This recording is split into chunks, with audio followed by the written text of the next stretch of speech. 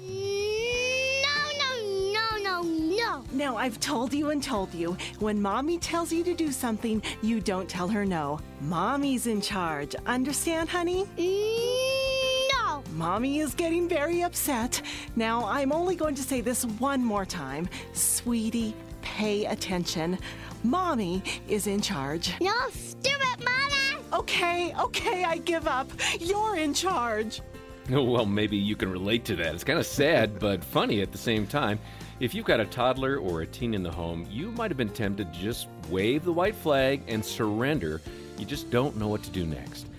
On today's Focus on the Family, we have some great news for you. There is hope for your family and some simple parenting strategies, a little common sense, and a lot of prayer. That can all add up to raising healthier, thriving kids. We'll tell you more about that in a moment. Your host is Focus President and author Jim Daly, and I'm John Fuller. John, the ministry here, Focus on the Family, has been built upon challenges like we just heard in that clip. I can't believe we let the S word get through there.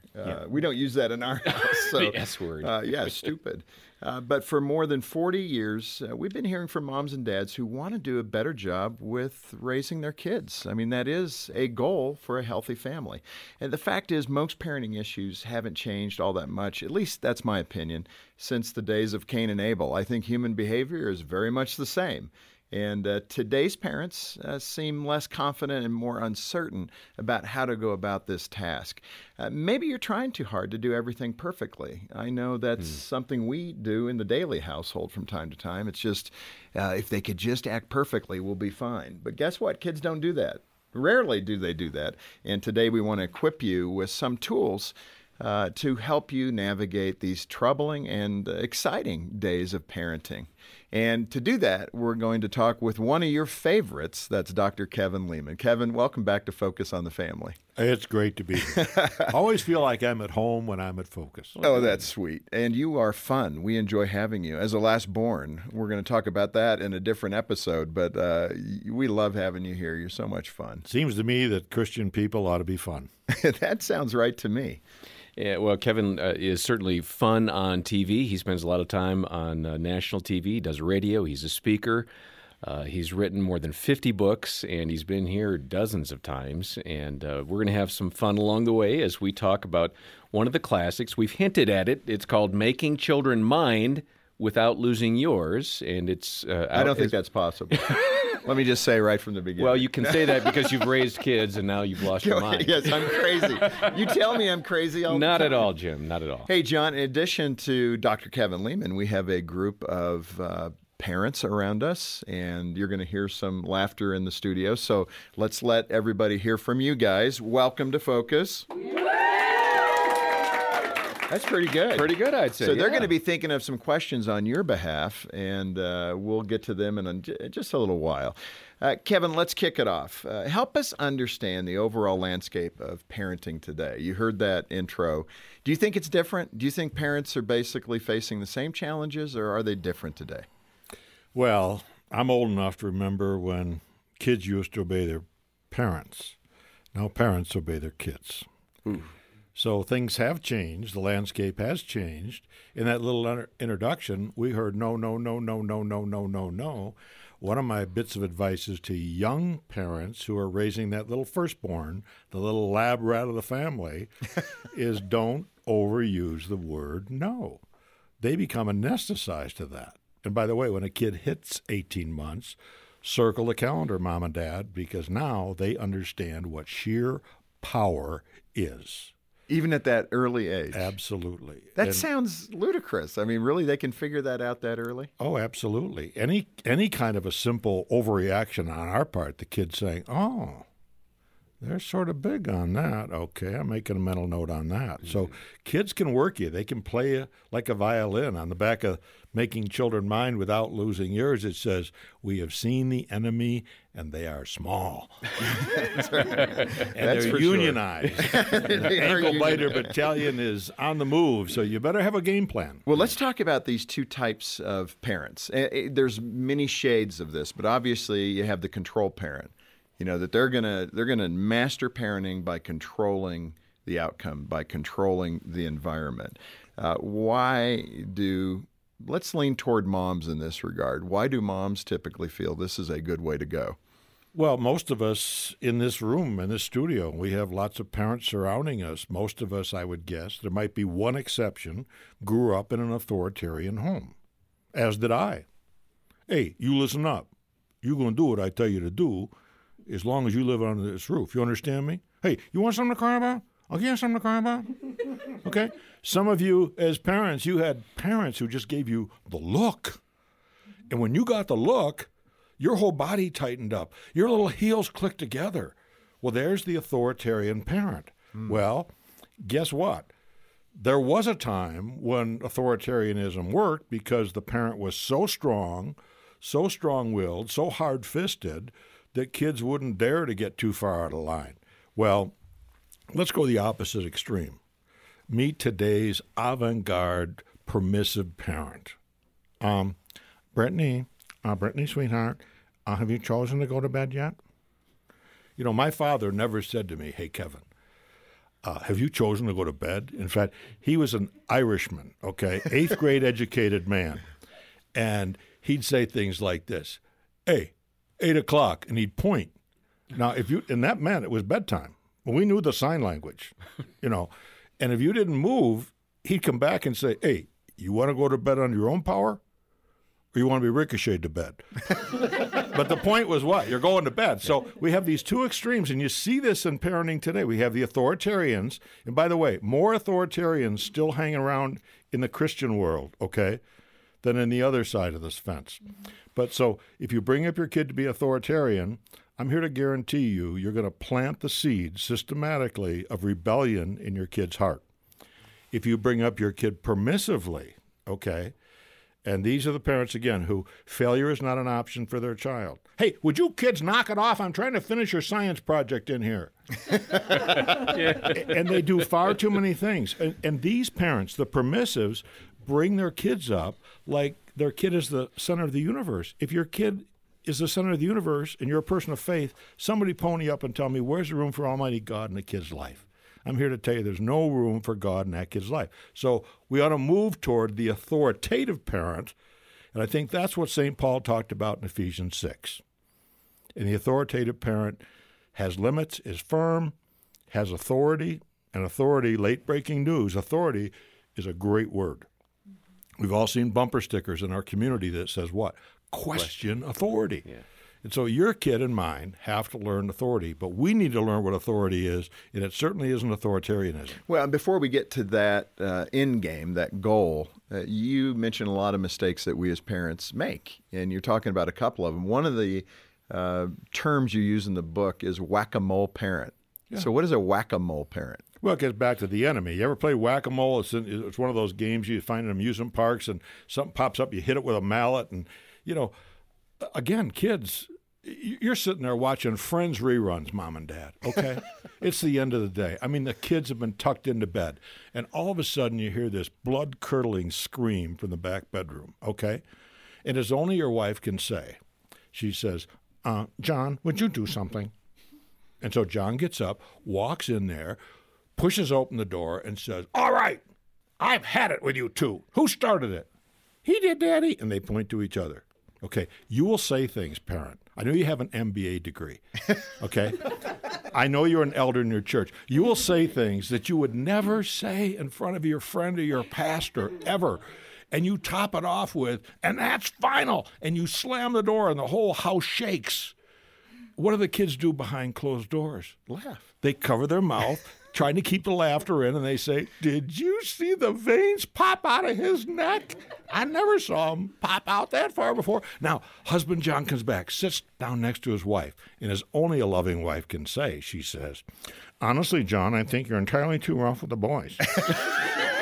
And then he snaps back at her and says, seems to me if you discipline around here, I wouldn't have to do that. Now, I ask you, 5 minutes earlier, were you at each other's throats?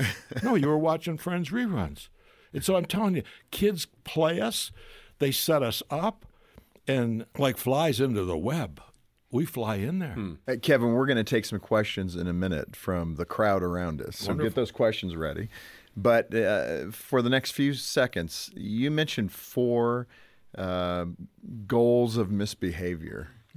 What are those 4 areas of misbehavior that parents should know about? They come out of individual psychology from a guy by the name of Dr. Alfred Adler, who years ago was a colleague of Sigmund Freud in Vienna. But real briefly, kids misbehave for a reason. As kids become less encouraged and therefore discouraged, all kids are attention getters. Kids are going to seek attention positively or negatively, but all kids are attention getters. But when encouragement goes down in the home, and I'll be glad to talk about the difference between encouragement and praise, a kid will go beyond it. Let me show you with a little noise to boot. A classroom teacher, okay, and a little 3rd grader starts tapping his pen, making noise. Teacher says, Thomas, please. And he stops. What's the best predictor before that classroom is over? What behavior is probably going to reoccur again? You guessed it. So that's the attention getter. Its purpose of behavior. He makes that noise to draw attention to himself. Now, you've got the powerful child. If he continues to get discouraged, he becomes powerful. Now, this is the kid that wanders around, you tell him to sit down. Okay, you give him a command to sit down. He sits all right, but he takes his arms and he folds them, and he's got a defiant look on his face, sort of, okay, I will, but I'm going to tell you, I'm the boss here. A kid throws a temper tantrum. What's the purpose of nature of the temper tantrum at the mall? And by the way, what do you do when a kid throws a temper tantrum? Step over the child. There's a great temptation to step on the child. That is very illegal. Don't do that. But watch what happens many times. A little tyke will come and he'll dive in front of you a second time. He's saying, hey, parent, I'm an authority over you. What St. Paul clearly says in Ephesians 6 is this: children, obey your parents. It's the right thing to do because God has placed them, here's that word, in authority over you. So he's saying, hey, I'm the boss. I only count in life when I win. So you see attention getters, you see powerful kids, then you see revengeful kids. In all my years of 40 years of private practice, I'll bet I didn't see 2 revengeful kids in all those times. And those are kids that are so hurt by life, they feel like they need to strike back at life. Then you got the kids who, they're just inadequate. They just give up. Yeah. You see very few of those, believe it or not. So most of the kids that we deal with are attention getters or powerful driven kids. The power driven says, I only count when I dominate, when I win, when I control. The attention guy says, I only count life when I get other people to serve me, and I'm the center of attention. Man, those are good thoughts. Before questions, can you answer this for me? Formulas in how we parent, especially in the Christian community. Do we need a little realization there that sometimes you can do things really well and your child still has their own free will? Is it all that formulaic, or is it unpredictable to a point? That's how much God loved us. He gave us free choice. You can be the best. I've met some of the most godly, wonderful parents, and you really wonder how they could have spawned such kids because the kids just seem to be diametrically opposed. And these are loving parents who've done, Lehman style, really great parenting. But, kids, they get a wire up their tail. They turn left, everybody else is turning right. Some kids just see themselves as victims or martyrs. You see it in adults. If I had all those answers, Jim, I would write a book called All Life's Answers. But it's true. I would co-author it with Jim Daly and John Fuller. Well, thank you so very much. But it's so true because parents can carry a lot of guilt, too, because they've done the right thing, the good thing, but they're still not getting the result that they had hoped for, prayed about for years. If you're a parent, write this one down. Guilt is the propellant for most of the lousy decisions you will make as a parent. You got to get over the guilt. Well, with that, let's open it up to our guests around the table here. And just give me your first name and state your question. Hi, my name is Erin, and I have a 7-year-old, a 5-year-old, and a 3-year-old. And my question is... Where are the children? No, I'm kidding. Over at Wits End. They're in school. I have a question about something that my husband and I try to do in the evening. We call it family Bible time, and we try to bring the kids together and read a Bible story. And That's good. Already laughing. No, it's just, yeah. I'm smiling. And so good sometimes we let them act out the Bible story, but we're just trying to expose them and have family time together where we pray and read the Bible story. And it's not going very well because my husband is more authoritarian and wants them to be respectful and to mind. That doggone husband. And I want them to have a positive experience with the Bible and with prayer and not have, I'm struggling because I don't want the discipline of trying to get them to mind to have a bad association with. I don't think the any things of couple has God. ever faced this. Aaron, Kevin. Aaron, I love you. I love you, Aaron. I want to tell you that. I want to tell you the Lehmans, okay, Sandra and Kevin Lehman failed at that so miserably, so early. I figured out a long time ago, this isn't working.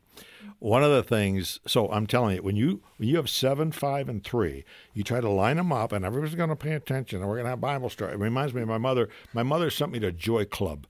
It was horrific. And I'm so old, they had flannel graphs. You talk about exciting. It was exciting. Joy Club. I love that. It was. But you know what? Here I am. I'm not making fun of it. I still remember what Joy stood for: Jesus, others, and you. My mom tried.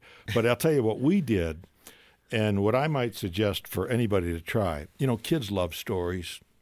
They love stories at bedtime. You can tell kids stories that has biblical implications, that demonstrate biblical principles to kids in a fun way. It makes you creative, imaginative, and you can tell the kids the same story. Now, if you choose to do that, I'm going to warn you. Jim talked earlier about the judge and jury.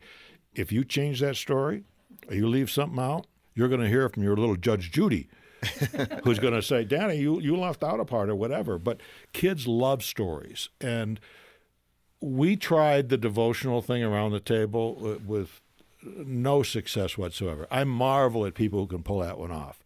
So I want you to know, Aaron, you're not alone. Try to be creative one-on-one with the kids rather than the three of them together. You're outnumbered 3-2. There you have it. Also, Odyssey's a great storytelling children's series that we do, and it's a good thing to be able to listen to that together and then talk about the principles involved. Let's go to the next question. My name's Juliana, and I really appreciate everything you're saying about being an authoritative parent. My husband and I are about 7 weeks from having our firstborn, and so I would love your tips on how to get started well on that. When, how? Yes. I love that question.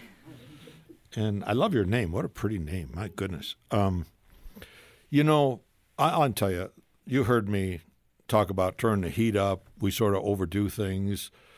I remember holding my daughter for the first time, and I held her with my arms outstretched because I was afraid I was going to hurt her. You know, I think all of us as parents have done that. I'm going to give you some advice. Number one, have a noisy home. Don't tiptoe around this little sucker, okay? They will learn to go with the flow. Take them with you wherever you go, and then check this out. In the first 2 weeks of life, leave that baby home. I hesitated for effect. What does that mean? Okay. Leave them home. Does that mean home alone? No, That's it doesn't illegal, mean I home think. alone. Okay? And now, again, if you're a first-time mom, who are you going to leave them with? A PhD in pediatric nursing, Lehman, that's who. You know, that's that temptation. Grandma will do, a good friend will do, but you go out for an evening with your husband. You're going to want to just go to dinner and come right home. That's the temptation. No, go to dinner, see a movie, make it a long night.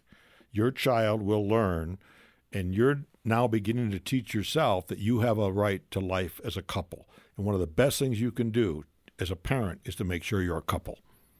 Those are just a couple. That's things. great. That is great advice. And don't overuse the word no as that child starts to grow. Yeah. Try to say yes. Hello, my name is Lori, and I'm an only child. And my husband and I have a daughter who's also an only child. She's 12 years old. Lori, before we go any further, we're going to take a few minutes and we're going to pray for you and your husband. And Pray for your husband for sure. Yeah. Oh, my goodness. We tend to be parenting, our parenting style is more toward the permissive side, but not extreme permissive, just more toward that area. So I wanted your opinion on something. our daughter, who's in 7th grade, she's a great student, straight Of course. A's, blah, blah, blah, blah, very respectful. That's what I expect. But let's see, how do I say this? So, for instance, last night she came home and she had a lot of homework to do and she had to go to a function after school. And normally she unloads the dishwasher.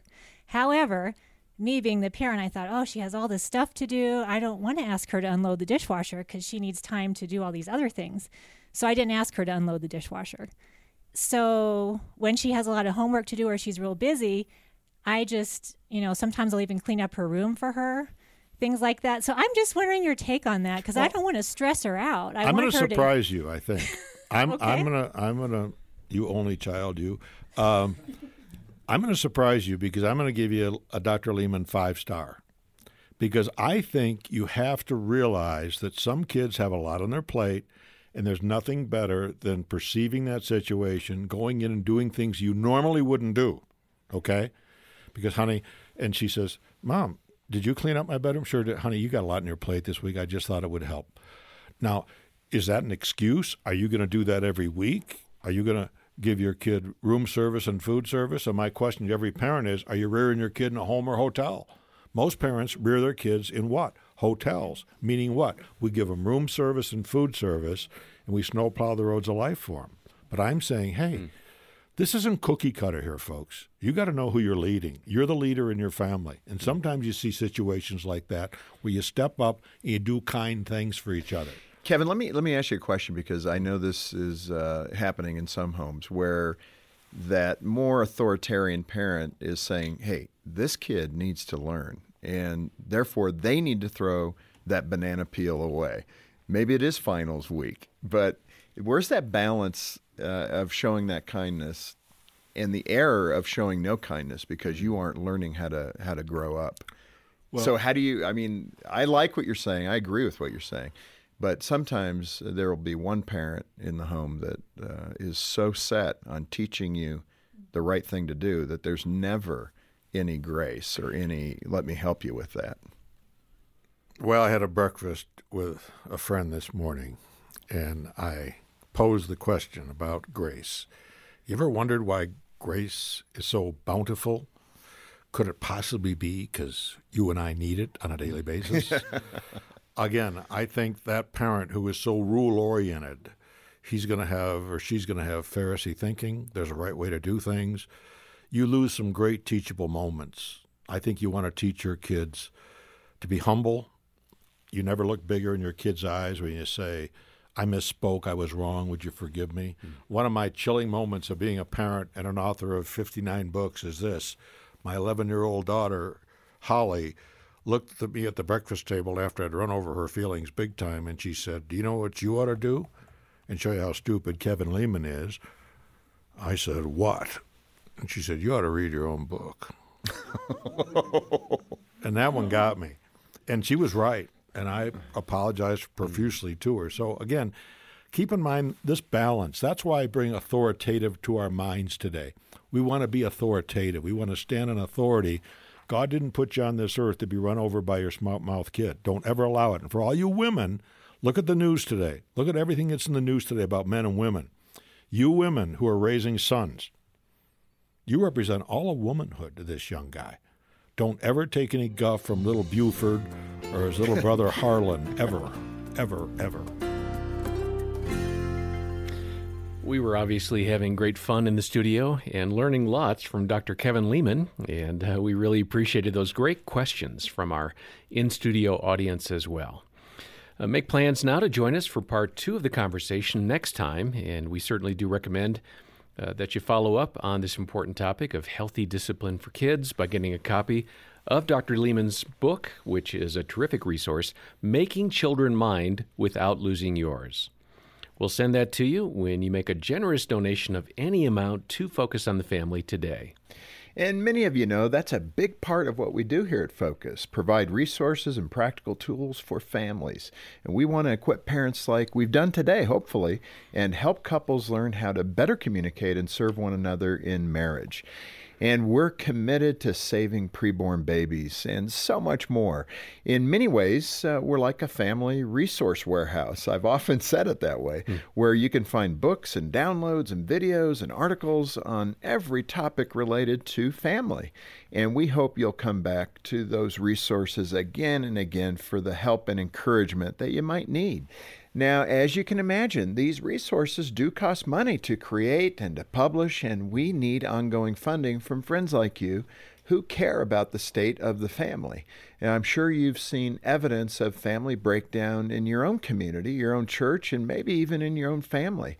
So many people are desperate for advice, healing, and spiritual renewal. Focus on the Family wants to be a part of rescuing these families, many of whom can't afford to pay for the resources that you provide. So you can be part of the restoration process through your monthly support of Focus.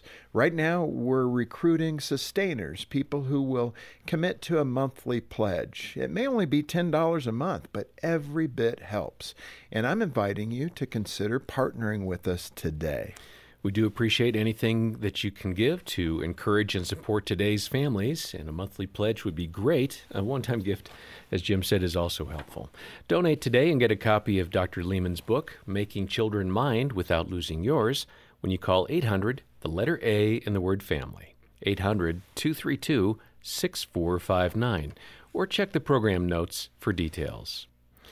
One other resource that you'll find at our website is a free parenting assessment. It's a simple survey of your family and what's working well in your relationship with your kids.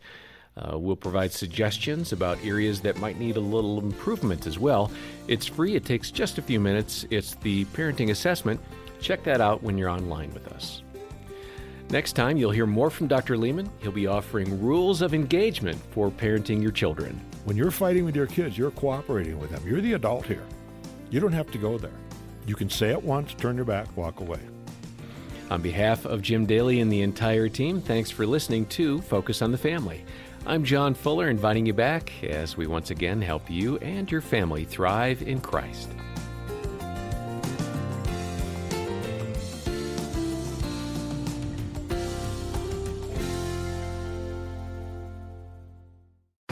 As a parent, it's easy to find myself sitting backseat to my kids, in the back seat. It's tough to be a step ahead, and full honesty, I'm pretty hard on myself when that happens. But I've found Practice Makes Parent, a podcast from Focus on the Family, hosted by Dr. Danny Huerta and Rebecca St. James. It helps me be more intentional and not feel alone when things get tough. Everything they share is practical and well-practiced, and I can use it right away. Listen to Practice Makes Parent wherever you get your podcasts.